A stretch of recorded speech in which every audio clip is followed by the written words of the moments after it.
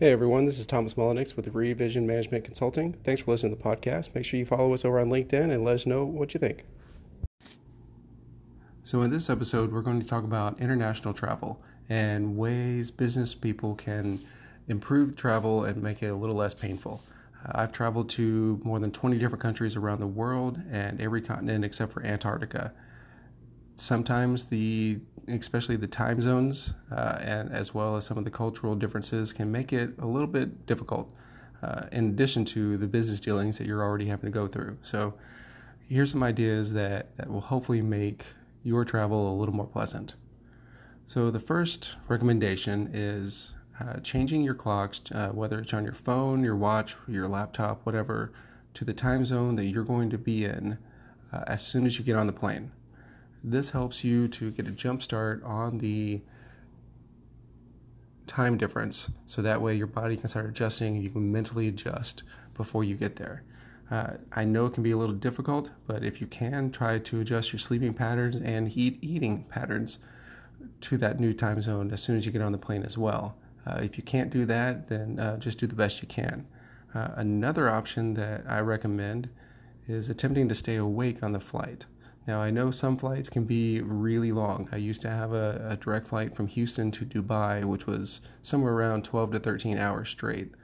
So that can make for a long flight if you're up for the entire flight. But if you can, minimize your sleep. So that way, whenever you arrive, especially if you're arriving in the evening, you get there, you get settled in, and you fall asleep easier to be able to start your next day a little more refreshed. So my next recommendation is once you get to that hotel, unpack your bags. Don't live out of a suitcase, but if you're there more than just a day or two, unpack, put everything where it goes. You normally have a dresser, you have plenty of room on the vanity to put your toiletries and such. Unpack and settle in. This will help you mentally more arrive at your location, and you feel a little more at ease and feel a little more at home, which can make the travel a little more appealing. So the last recommendation, I especially recommend if you're needing to have a good rapport with some of the local employees.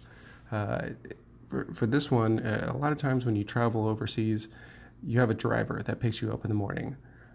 Whenever you get in, be pleasant with them, talk with them a bit. I know a lot of times their English isn't as good as you would like, but ask them some of the phrases in their local language as you're going to the office. What is good morning, for example? Then, once you have it where it's close, and they will love teaching you how to say good morning. I've always gotten big smiles whenever I've asked that. As you go into the office for the first time, and you're introducing yourself to different people, use good morning in their language. You will see just their smiles. You'll see it shows that you care, and that you're not just walking in to say hello and walk back out, but you're actually you're including them and you appreciate them. On the way back from the hotel or from the office, ask about how do you say good evening, how do you say good night, little conversation bits like that. And then every time you see your driver, make sure you say good morning in their language and good evening in their language.